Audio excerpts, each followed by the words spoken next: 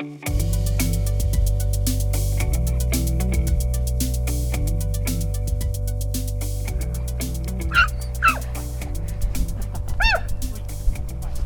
you can tell today that we have a furry friend joining us. This is Ollie the dog, who is walking with me and Roger Hargreaves from the Glossop Heritage Trust.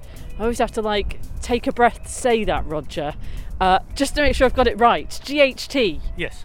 It makes me always think of a popular hair straightener brand. GHD. I wouldn't know about that. I'm not in the market for hair straighteners. Anyway, welcome back to the podcast, and we've come further down the valley this time.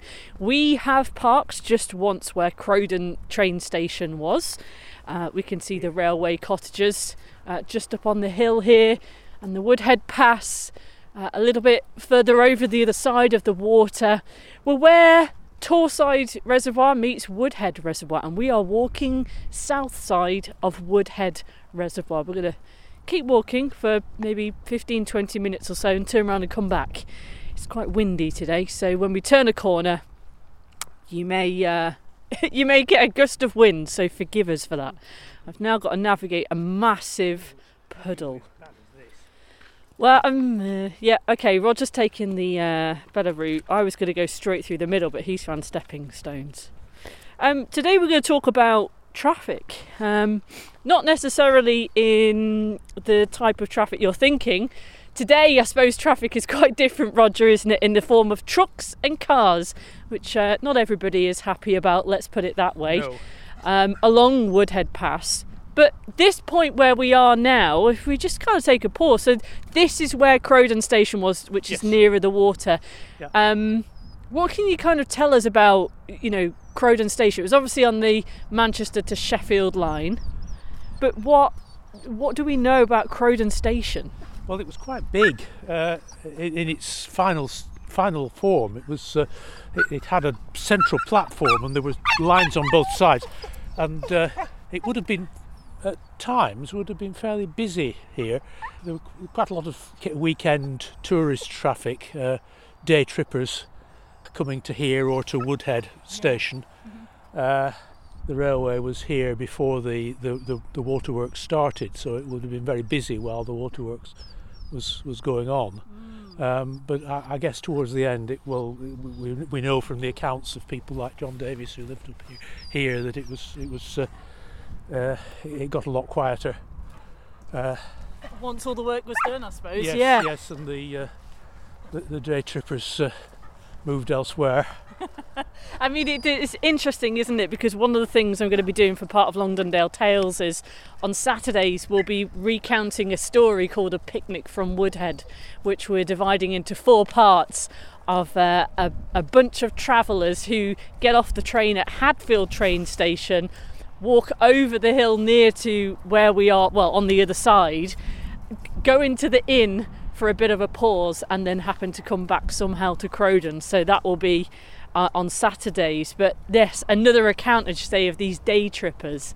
John Davies, you mentioned, lived in the railway cottages since, we think, 1912 when he was a boy. He helped renovate or build the porch, which is now on St James Chapel across the water. That's right, yes. He worked on the railway for maybe 50 years, and we've got some of the letters written to him to a local schoolboy, a transcript as well, which is recounting all of his stories of seeing the Longdondale lights and such. But I suppose the railway is what most people know about here, really, that the Longdondale Trail or the Trans-Pennine Trail that it's part of.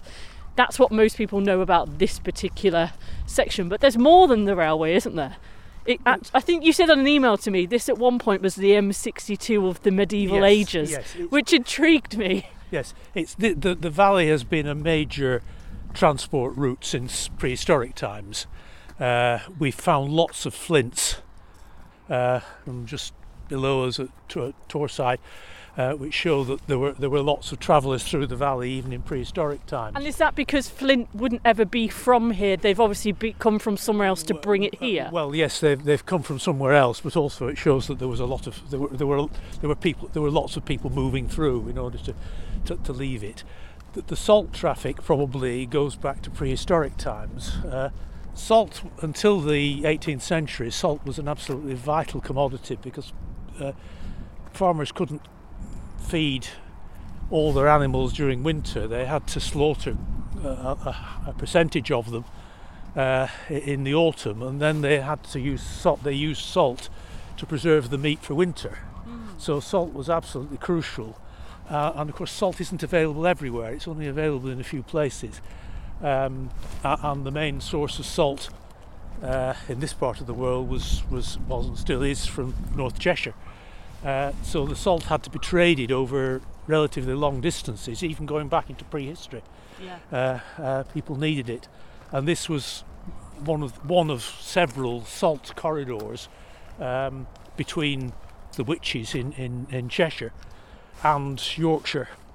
Wow. So you mean the Witches like Northwich? Northwich, Middlewich, Nantwich. Most of it here would have come from Northwich probably. The saltway ran down both sides of the valley, and we're more or less on the line of the south line of the saltway here, although the railway has obliterated most of the evidence. I've traced as much of it as I can. And it's amazing really because, you know, to the ordinary eye, to me, there's a lot of grass, there's a lot of trees, there's a few rocks, but I think it's always interesting doing these projects to kind of then for you to delve into the history, and you look a little bit closer and you start to see the markers and these paths, as you say. Yes, it's there if you know what to look for. There's more remaining on the north side because the railway hasn't obliterated it.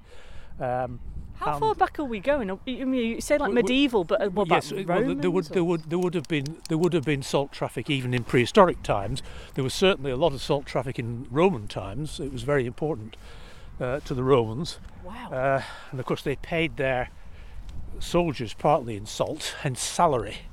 Really? The term salary comes from the practice of paying the soldiers partly in salt. They were paid in salt. Yes, so it was a valuable commodity. And it continued really until the early 18th century when farmers found ways of feeding all their stock during the winter. The salt wasn't as necessary for domestic use. It became possible to move salt by sea from the Witches, and so the salt trade effectively disappeared. But there would have been lots of other things carried as well besides salt. This would have been a major route for the wool trade in the later Middle Ages. Yeah, I heard, like, you know, obviously along Woodhead Pass, when I've looked into the maps, say from 1840s, 1860s, 1870s, you can see that there were a number of pubs or inns along what is now Woodhead Pass. And I guess that's because if people were travelling by foot, they needed to stop every so often. Oh, yes. If anything, to kind of hide from the weather, I suppose. Yes. But the Miller's Arms at Salters Brook seems to be a particularly interesting point for a meeting of traffic because of it kind of across the borders where shepherds would meet and trade sheep, I understand. Yes, well, they had the Miller's Arms. I think they had an annual gathering on open moorland. Sheep tend to wander. Oh, so they bring them back. And so every so often the farmers would gather the sheep together and sort out whose was who, whose was whose. I suppose a lot of people have heard about the Woodhead tunnels, and that has particularly interesting history, I suppose, from the building of it to the using of it. There were 3 tunnels in the end. There was the big restaurant there that I understand. There was a pub on top of the tunnels. What do we kind of know about some of that? I was trying to almost work out a bit of a timeline, I suppose, of what happened when, because it just seemed to be such a busy period, and then almost now you go there and there's nothing. Yeah. Yes. Well, the first tunnel was started in 1837. Sorry, 1838. Yeah. It took 7 years to complete, and almost as soon as they'd finished building the first, they started on the second. Yeah. I wonder what they built it with. You know, now they've got machines and technology. It must have been awful. The way that they did it was to dig shafts down from the moor above, and then work from the bottom of the shafts. There were several shafts. So in addition to digging from either end, they dug from the centre, and they would have used gunpowder to blast the rock out. It probably explains a lot of the fatalities. It was pretty dangerous. It was very, very costly in terms of human life. Very dangerous. And it was the biggest project of its kind in the world at that time. It was the biggest and longest tunnel of its kind. Did the people who were building the tunnels, did they live in a camp somewhere nearby? Several camps. Yeah. There has been some research done on this. We don't know where they all were, but we can work out where some of them were. A lot of them would have lived on the top of the moor, near to the shafts, because that was where they were working. Is it near where Windscar Reservoir is? And there would have been now. Yes, towards Dunford Bridge. If you look on a map, there would have been camps in the valley around Dunford Bridge, because that was the other end of the tunnel. Yes. So yes, they would have been scattered in various locations. One of the things I was also reading about was how superstitious a lot of the navvies who were building the tunnels were. Many of them were Irish, and they used to kind of feel there was a sense of, I don't know, the place was slightly haunted. And I understand from some people who've got in contact with me who walk this area a lot, there are kind of, what do you call them? Not ghouls, goblins. The things you see on the side of churches, the scary faces. Yes. That kind of warn the demons away. Yes. And they kind of had all these superstitious kind of things they had around the area where they lived, because they felt that there was a sense of some kind of doom here, and I suppose also to hopefully ward away death for the dangerous work that they were doing. Yes, I don't think it was particularly associated with the navvies. The Stonehead tradition probably goes back a long way before that. Yeah. Longdendale is basically the Stonehead capital of Derbyshire. We've found more of them here than anywhere else. They are what they are, and whether there's any connection between them is very difficult to. A great deal of uncertainty about it. Yeah, I suppose they didn't have Google back in the day. Where we are now, to the left of us, the road starts to open out, and I mean, this place here looks so different in so many different times of year. You've got the moorlands, which are really rugged to the right hand side. They're brown, some of them have got a bit of heather on. They're pretty rugged, I suppose is the word. To the left, whilst the reservoir looks pretty full now for the Woodhead, there are certain times of year where it looks empty and bare and ugly, if I'm honest, dirty sand, brown, of so many different colours. And there are sometimes hundreds of gulls that sit on the bank here, aren't there? There's quite a few now. Yes, Ollie could tell you about the gulls. I bet. Ornithology is his main interest. But just over the way, we can see Pike Naze Farm, where a lady called Helen runs the show over there. And it's only just noticeable now, but if you drive the Woodhead Pass, you probably drive over and never know there's 9 Holes Bridge. Yes.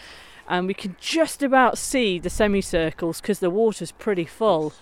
I understand, and there's the turning for Holmfirth as well, which at the top of that was the Tolmash Inn. It was a sober temperance pub. Yes. I think over that way where the stream, I've been told there are some stonemason carvings along the stream there as well. But this particular area, I mean, there were more pubs in this place. There was the Angel, I think there was the George and Dragon. Yes, the Angel was over. The old Angel was on the old road, which you can see above the white van. And then when the new road was built in the 1820s, the Angel moved down to quite close to where the water's edge now. I can just see the enclosure that was around the pub before it was demolished. I can just see that from here. But yes, that was quite a big pub on the new turnpike, on the 1820s turnpike.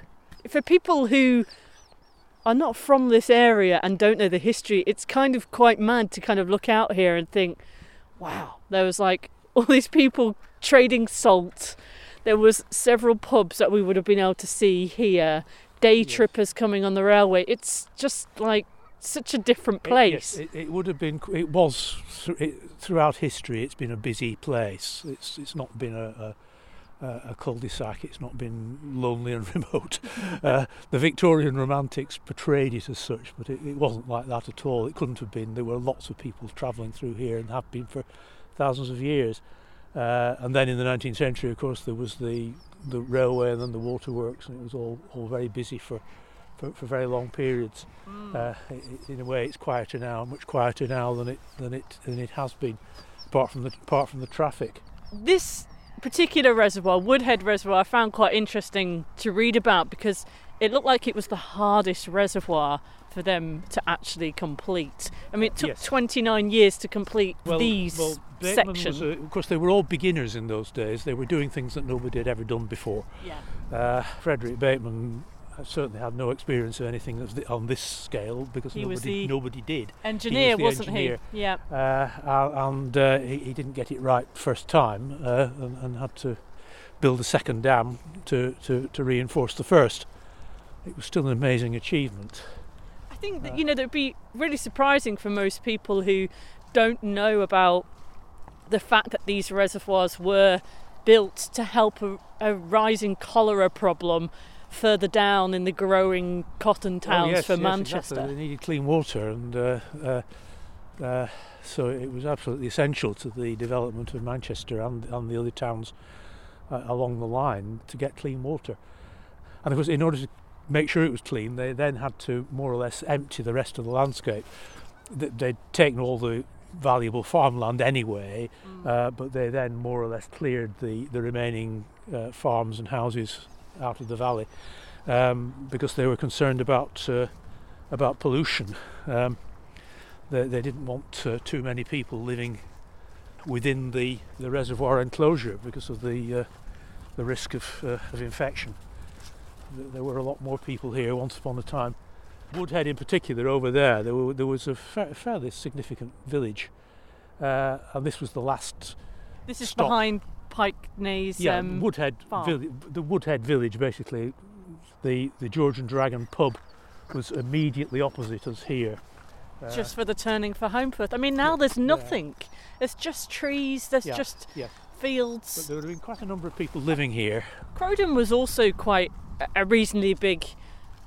Well, is it hamlet? Is that what they called it in the days? I mean, at one point, did I read there were 139 households, and once the reservoirs were kind of finished, that dropped down to something like 39 households. Yes, something like that. Yes. The good farmland all disappeared, so the farmers were just left with the high ground. Yeah. So that the farming community would have reduced anyway. Yeah. And do we know who kind of owned the land back in the days? Yes. On this side, the land was all part of the Howard estate. Yeah. But on the other side, on the Cheshire side, it was split between several landowners, although the biggest landowners were the Tolmashes, hence the Tolmash Arms, the pub. But there were other landowners as well. Mm-hmm. The Bretland family owned land further up, hence Bretland Edge, which is over there. In fact, we'll turn around and walk back. When am I going to get to the rabbits? The Bretland family are interesting, aren't they? Because I looked up and they were one of I think it was Reginald Bretland was one of the people who donated for the upkeep of St James Chapel on the hill. And I found... It wouldn't be this one because he died before this one was built. But there is, I found, and this is where I thought you might be able to help me, I found in Mottram in Longdendale Church, much further down the valley obviously, there is a marble statue on a plinth of original Bretland. Yep, that's him. Right. Yep, that's where he was buried. Who is he? I don't really know much other than... Well, the Bretland family lived in Hollingworth, although they did own land further up here. Sort of a local gentry family which got progressively richer during the 17th century. Reginald Bretland was a lawyer who practiced in London. He was a senior judge. He gave money not just to the chapel, but he also gave left money in his will for an improvement of the Saltway. Wow. And I think that the chapel, the modern chapel, is probably in a way the consequence of his bequest, because he provided money for a causeway to be built from Hollins up to Saltersbrook. So Hollins is just at the end of Rhodeswood Reservoir, I think. Yes, Hollins is down there. Yeah. Yeah. Basically to try to improve the Saltway, which was probably not. It would have been extremely muddy I bet. in typical long on a day like weather. Today. Yeah. Yeah. I mean, that's interesting, isn't it? Because on a previous episode I was talking about the Ethels Challenge, which is part of the campaign to protect rural England, and one of the Ethels that you can visit as part of that 95 Hills and Summit Challenge is Bretland Edge. Yes. So now if you do the Ethels, there is another little bit of information, and it does explain, because when I saw the marble statue which is in Mottram Church, he had a wig or very fancy long hair, looked like he was a prog rock kind of dude. Yes. And he had loads of books, so now I think it's because he's a lawyer. Yeah. It makes sense. Yes. Do you know, so the people who own the land then, would they have had tolls so then to take money as people pass through? How? No. Uh-huh. No, that's why eventually it was necessary to build a turnpike in order to do just that. What is a turnpike? Well, basically a turnpike, it's a toll road. It's a road.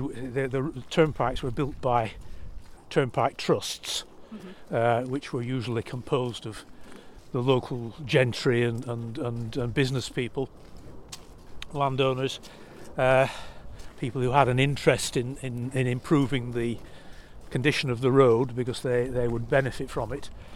They would get powers through an Act of Parliament, which would then enable them to borrow money to improve the road, and then to erect toll gates. It's like the M6 toll road of its time. It's just a toll road. When are we talking about then? What kind of time was this? Well, the turnpike on the other side of the valley, the Manchester to Saltersbrook turnpike, was one of the earliest in this area, and the Act was passed in 1732. Right. So way before the reservoirs, way before the railway. Yes. At a time when the economy was still rural, basically. So they built the turnpike. The term turnpike refers to the rotating metal spike, which they placed on top of the gate to discourage horse riders from jumping it. Oh right, I did not know that. Yeah. Wow. That's the turnspike, hence turnpike. Right. So they were able to charge to levy tolls. That is, if they could actually get people to use the road rather than go round. There was a problem of rat running. This is a constant theme through the whole of turnpike history of the battle between the turnpike trustees who needed the money and the users of the road. Well, where there's a need, there's a business demand, isn't there? Let's face it. Yeah. Even them. One of the problems here was that they built a toll gate just north of Woodhead up on the moor.